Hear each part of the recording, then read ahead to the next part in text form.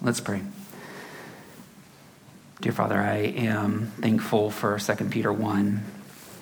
It contains really wild promises that we have been given everything we need for life and godliness through the knowledge of Jesus, that there is a possibility for us. There are promises that say we will never fall, that we can be kept from being ineffective and unfruitful, and that in this way we will be provided an entrance, richly provided an entrance into the eternal kingdom of our Lord and Savior Jesus Christ. Father, I pray that you would help us this morning to slow down and hear these promises and let them wash over us and dig deep so that we would carry them with us throughout the week. We live in a world where all kinds of promises are being made to us all the time, but none like this. None are so good as this. And none are good at keeping promises like you are good at keeping promises. And so would you encourage us this morning? Would you help us? We thank you for your love for us. We love you. In Jesus' name, amen. All right. Well, today is September 12th. We are about 3/4 of the way through the year, and so this seems like an opportune time to revisit our New Year's resolutions for 2021, right? What are the things that you decided that you would do on January 1st for the year? Let's talk about them and see how we are doing. I mean, New Year's resolutions, there's always fits and starts. Maybe you fell off the bandwagon, but by now, you should have worked out all the kinks. You should be well on your way to reading 50 books, learning 2 languages, honing your 6-packs, and crocheting custom sweaters for all your friends. Those are the things that should all be happening by now. That is not my experience of the year. Maybe you are good at New Year's resolutions. There is maybe 1 or 2 of you that are just really ready to talk about it, but I am terrible at New Year's resolutions. I make them, but I don't keep them. I was telling Maggie I was going to talk about being bad at keeping resolutions, and she said, "You are so bad, and you can quote me on that." And so I quoted her. She confirms I am terrible at New Year's resolutions. The thing is, though, I still love the idea of New Year's. I haven't grown cynical about it. It brings me a lot of hope for the next year, a lot of laughter about the previous year.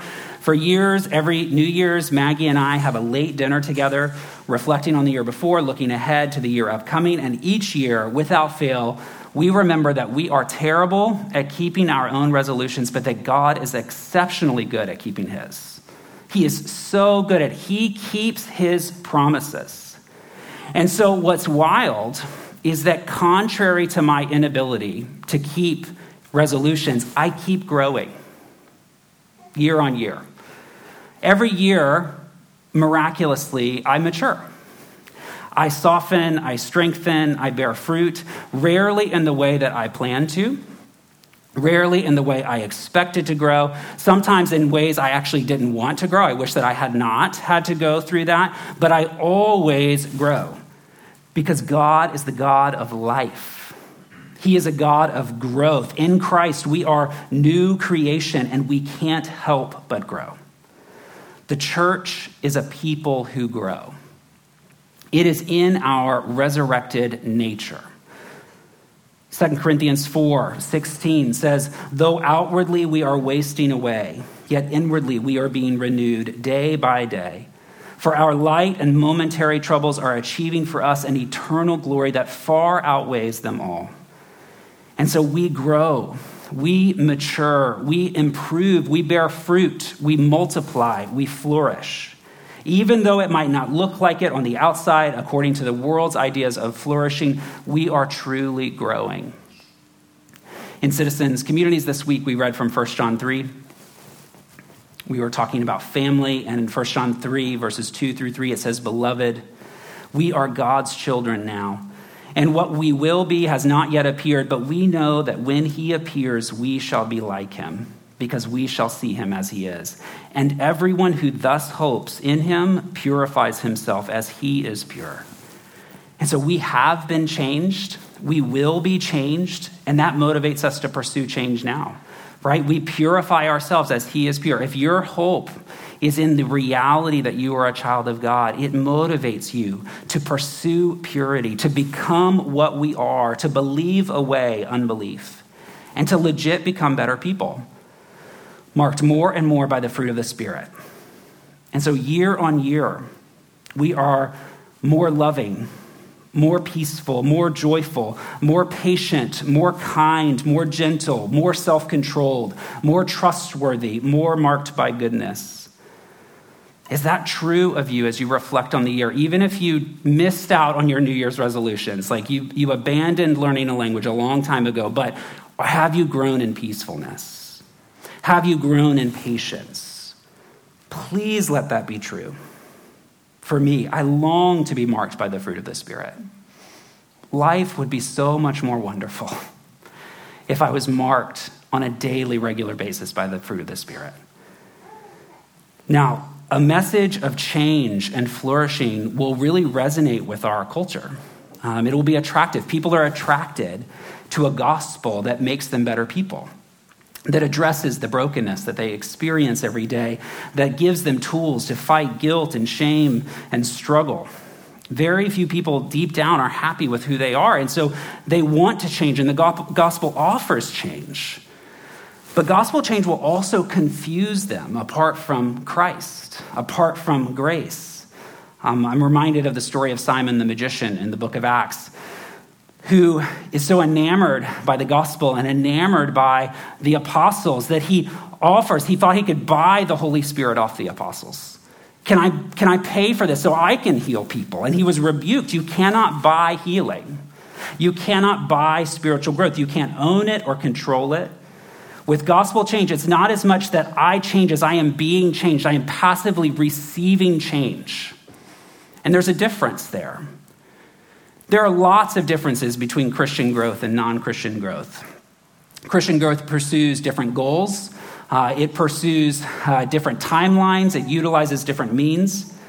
One important difference that I want to hone in on this morning is that with Christian growth, I am not my own gardener. I am not in charge of my growth. I wish that I was, if I'm honest with you. I have killer plans for myself. I mean, really, like I have years of moleskins with these New Year's resolutions or with these plans, with these ideas. Maggie knows how good my resolutions are in theory. CJ knows how good they are in theory. Many of you have heard my resolutions. They're fantastic. But I am not my own gardener. I'm not in control. Neither am I the gardener of this church, right? CJ and I have great plans for Citizens. We have had great plans for 7 years. They've been pretty good plans. We've had people say, these are great ideas, guys. I was thinking not to toot our own horn, but we regularly have people asking if they can use our language and materials. Like just throughout the year, somebody's like, hey, this sounds so great. Can I use it? And the reason I'm not tooting my own horn is because our church is still very tiny. So it's like, you can use it if you want. It's sort of like, maybe it'll work for you. It's be great. It just hasn't worked for me, or really, it hasn't worked in the way that I expected it to. But I'm not the gardener of this church.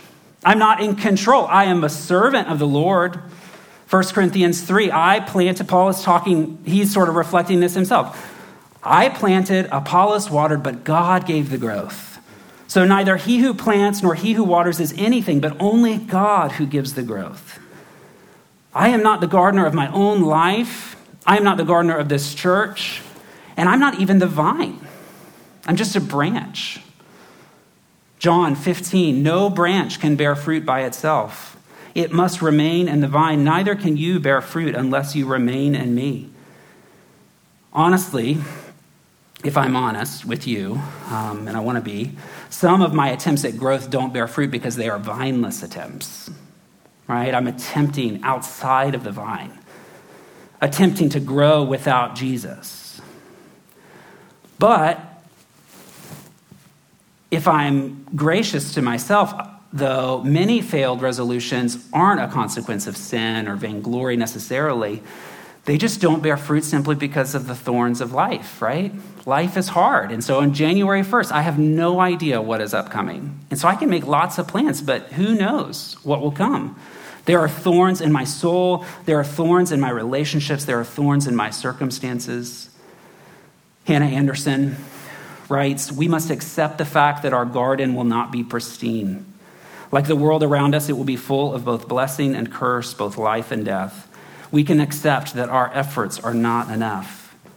Shortly after promising fruit to all those who abide in him in John 15, Jesus gives another not so great promise. He says in John 16, in this world you will have trouble. And yet we still grow every year.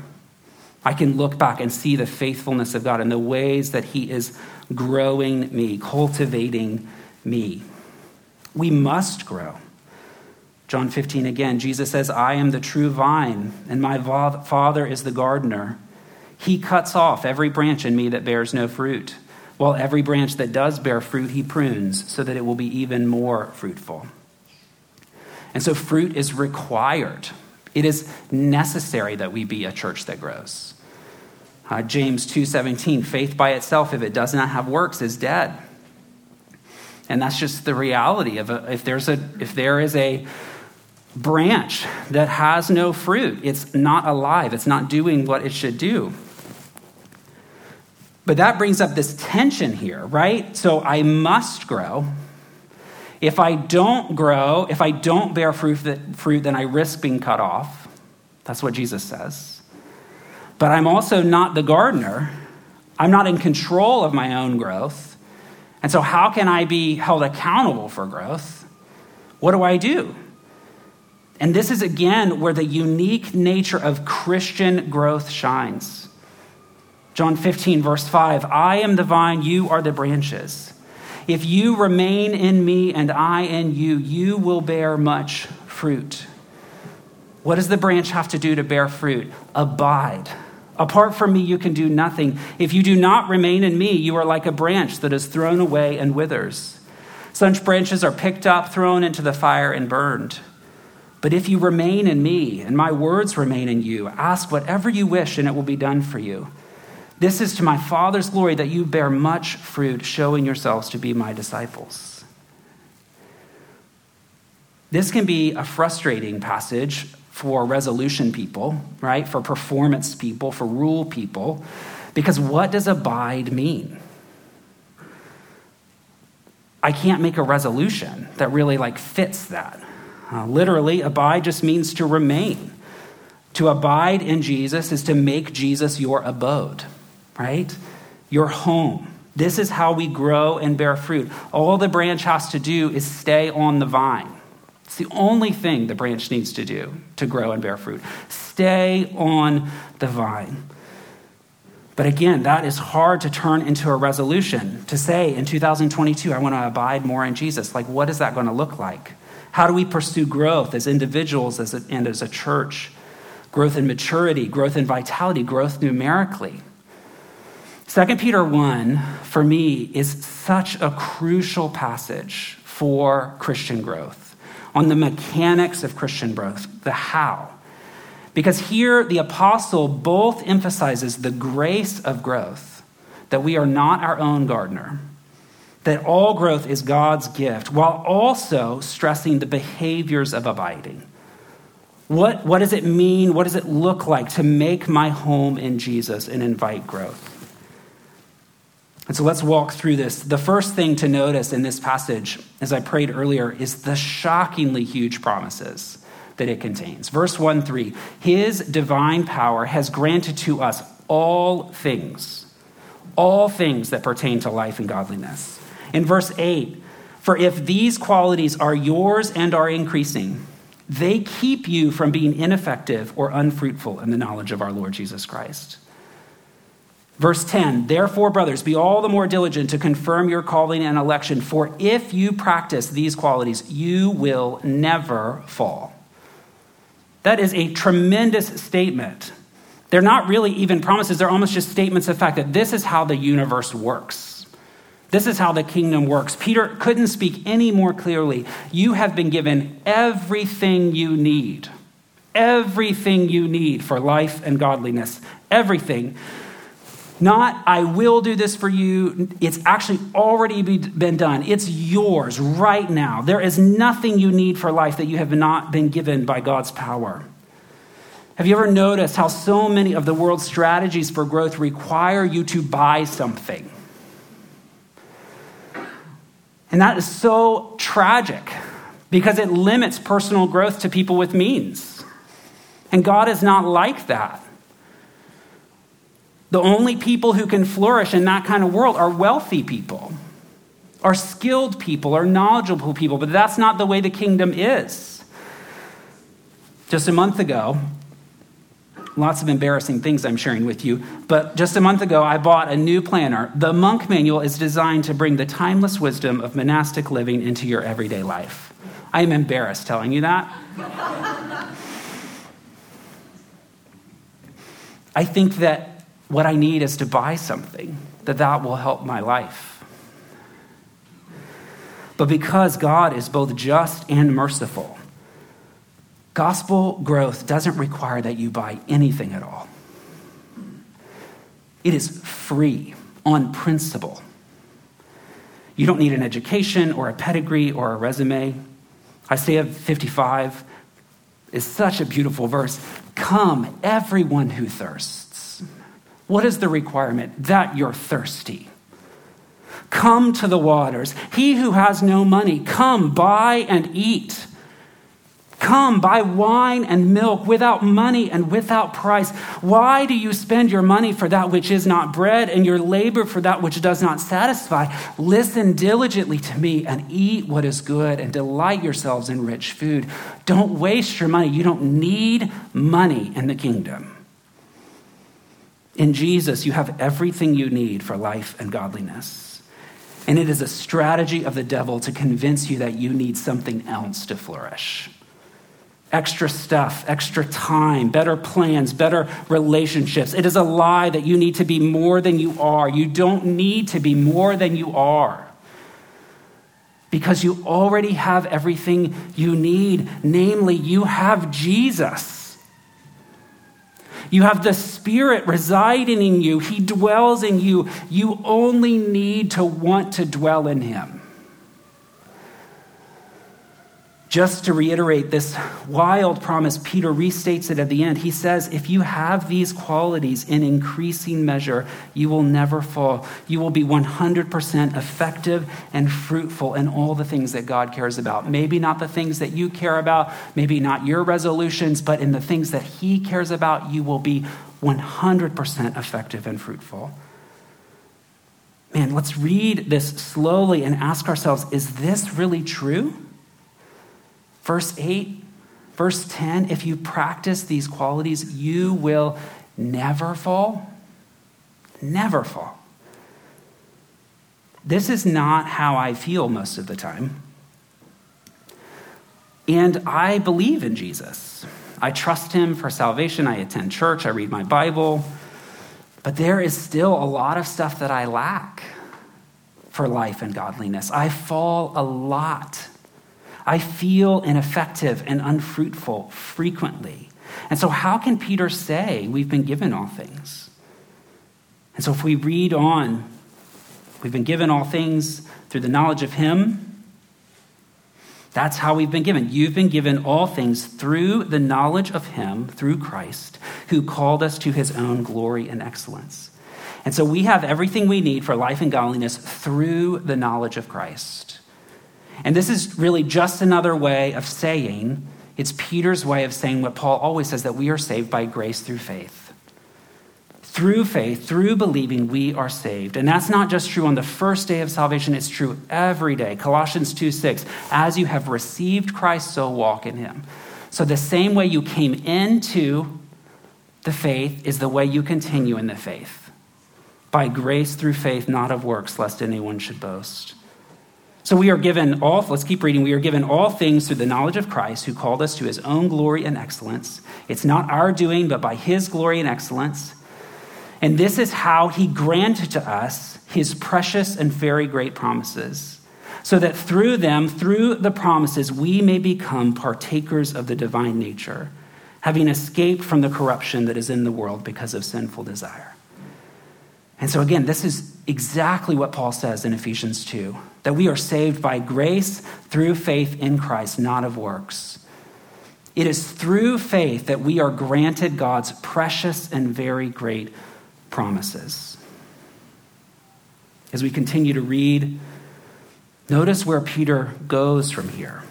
He says, for this very reason, because we receive promises by grace through faith in Jesus, make every effort to supplement your faith with virtue, and virtue with knowledge, and knowledge with self-control, and self-control with steadfastness, and steadfastness with godliness, and godliness with brotherly affection, and brotherly affection with love.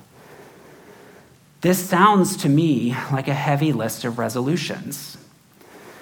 And for many years, this list would just leave me discouraged. So, you get to the end and there's a great promise that says if these qualities are yours and are increasing, they keep you from being ineffective. And I'm like, of course I'm not going to be ineffective, right? If all I have to do is get some virtue, knowledge, self-control, steadfastness, godliness, brotherly affection, and love. That's all. And then you'll have everything you need, right? But that's not what Peter is saying, and that's not the gospel.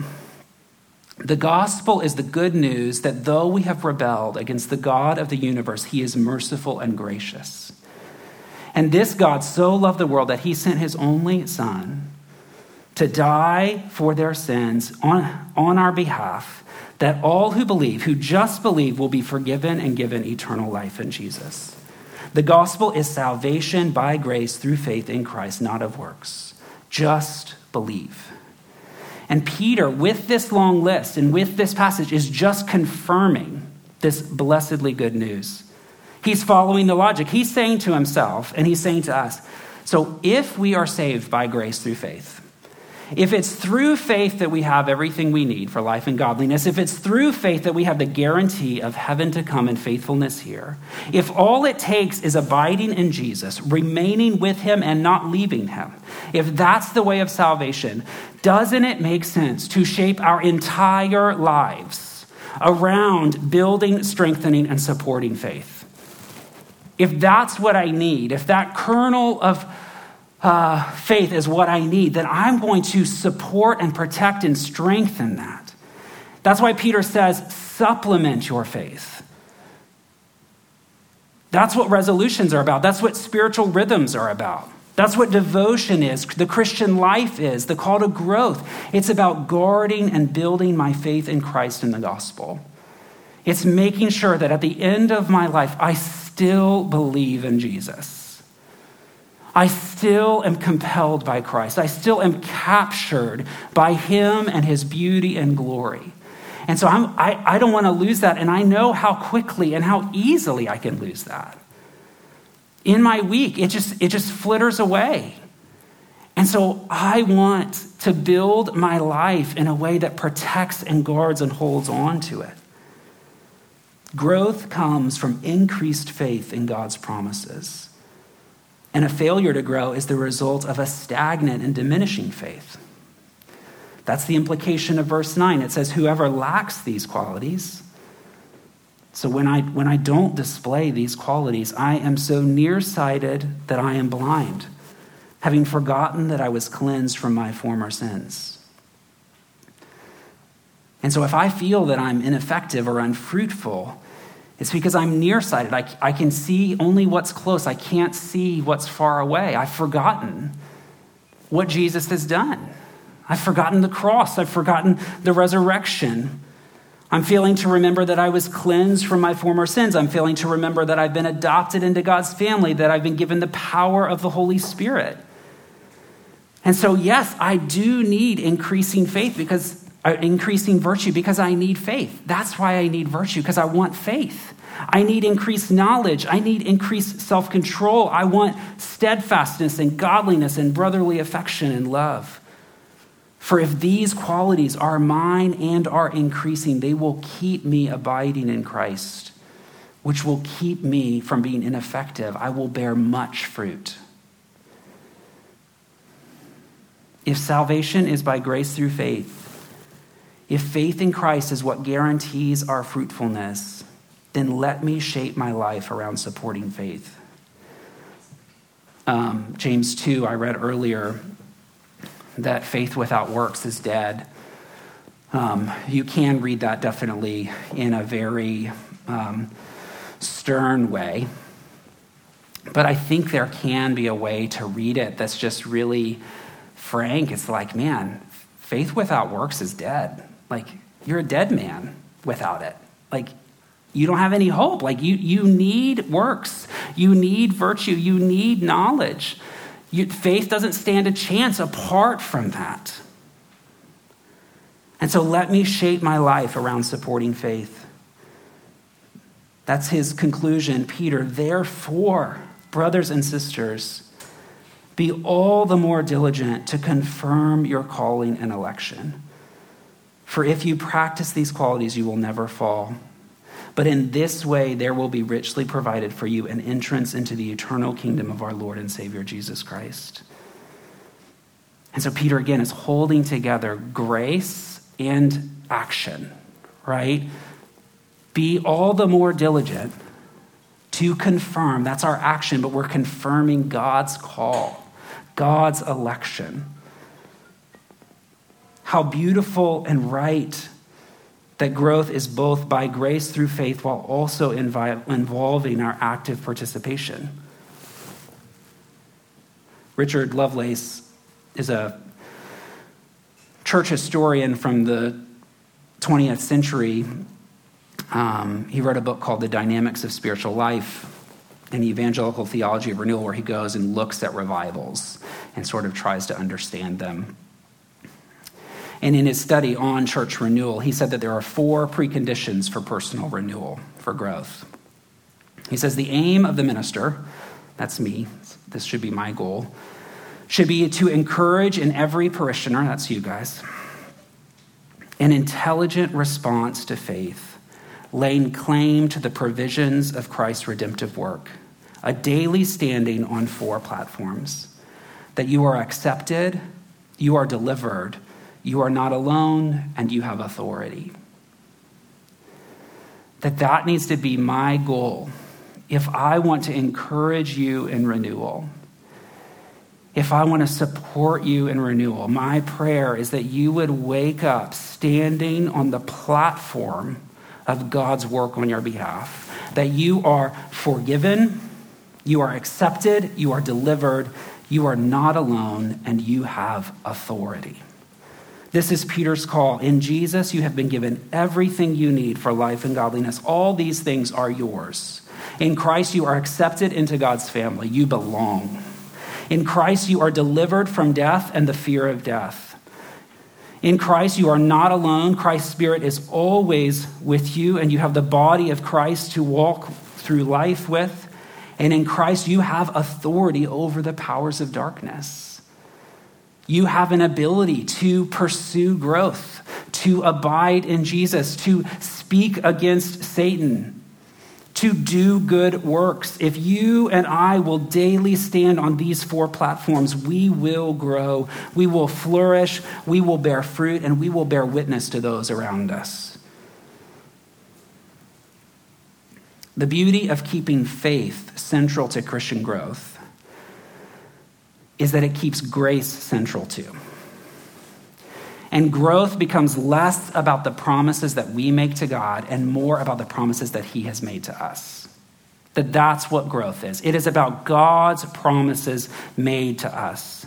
The church is a people who grow, a people who strive, a people who aim, who resolve, who do hard things, not because we think highly of ourselves, but because we think highly of God.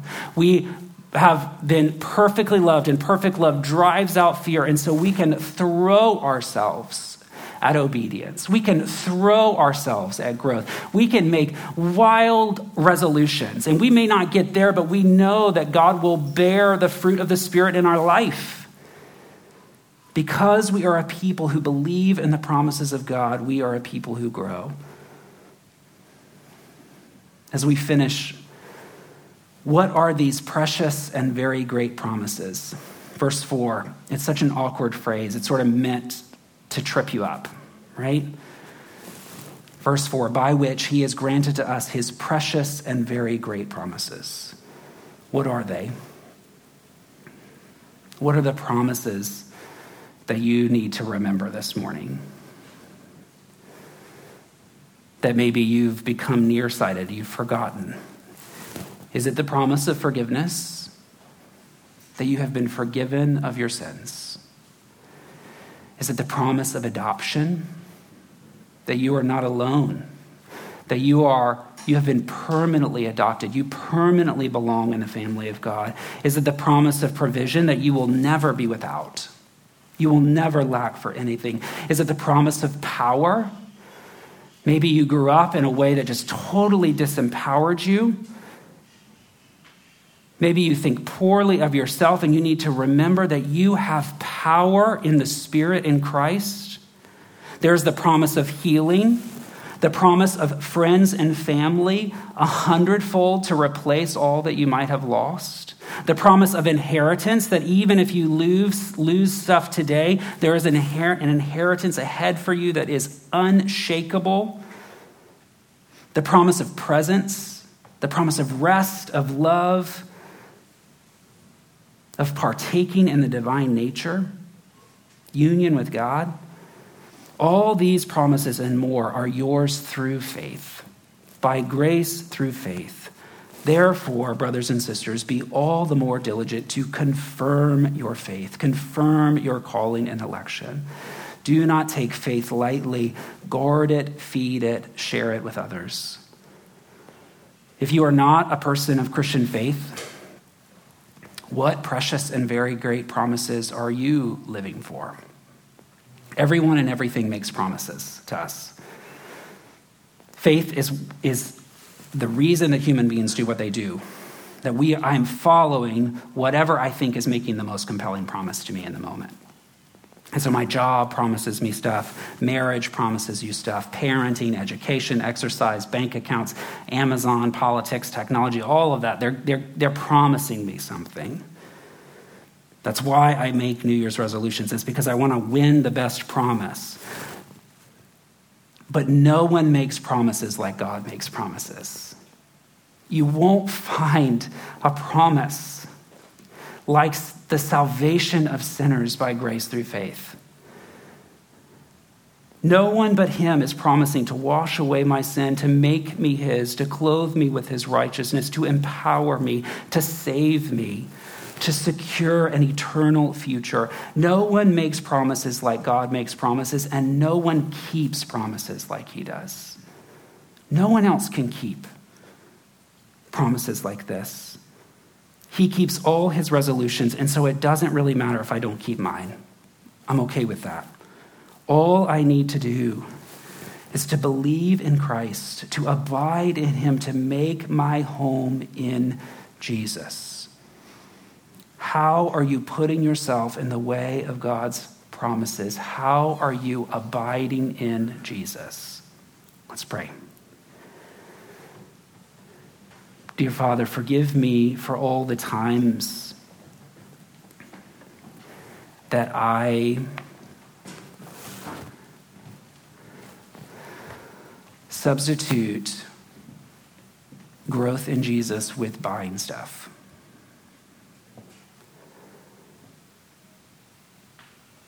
That rather than remembering the gospel, doing the challenging work of supplementing my faith with virtue, and virtue with knowledge, and knowledge with self-control, and self-control with steadfastness, and steadfastness with brotherly affection, and brotherly affection with love. All that stuff is free, but it's hard. And so forgive me for when I have forgotten the promise that I have everything I need for life and godliness in Jesus. Help us to be a people who remember and stand on the platform of the gospel, that wake up every morning remembering that we are pardoned, that we are accepted, that we are not alone, and that we have authority. And would we be a people who is marked by grace and faith? And would you help us to bear fruit, spiritual fruit, that we would be a church that is marked by love, joy, peace, patience, kindness, goodness, gentleness, and self-control. And from that, would you draw all kinds of people to yourself as they are introduced to Jesus and know that the gospel is for them too, that they don't have to have money, they don't have to have pedigree, they don't have to have an upbringing of any kind, that if they are thirsty, come and drink. Come, buy and eat money or wine without price. We love you. We need you. We pray these things in Christ's name. Amen.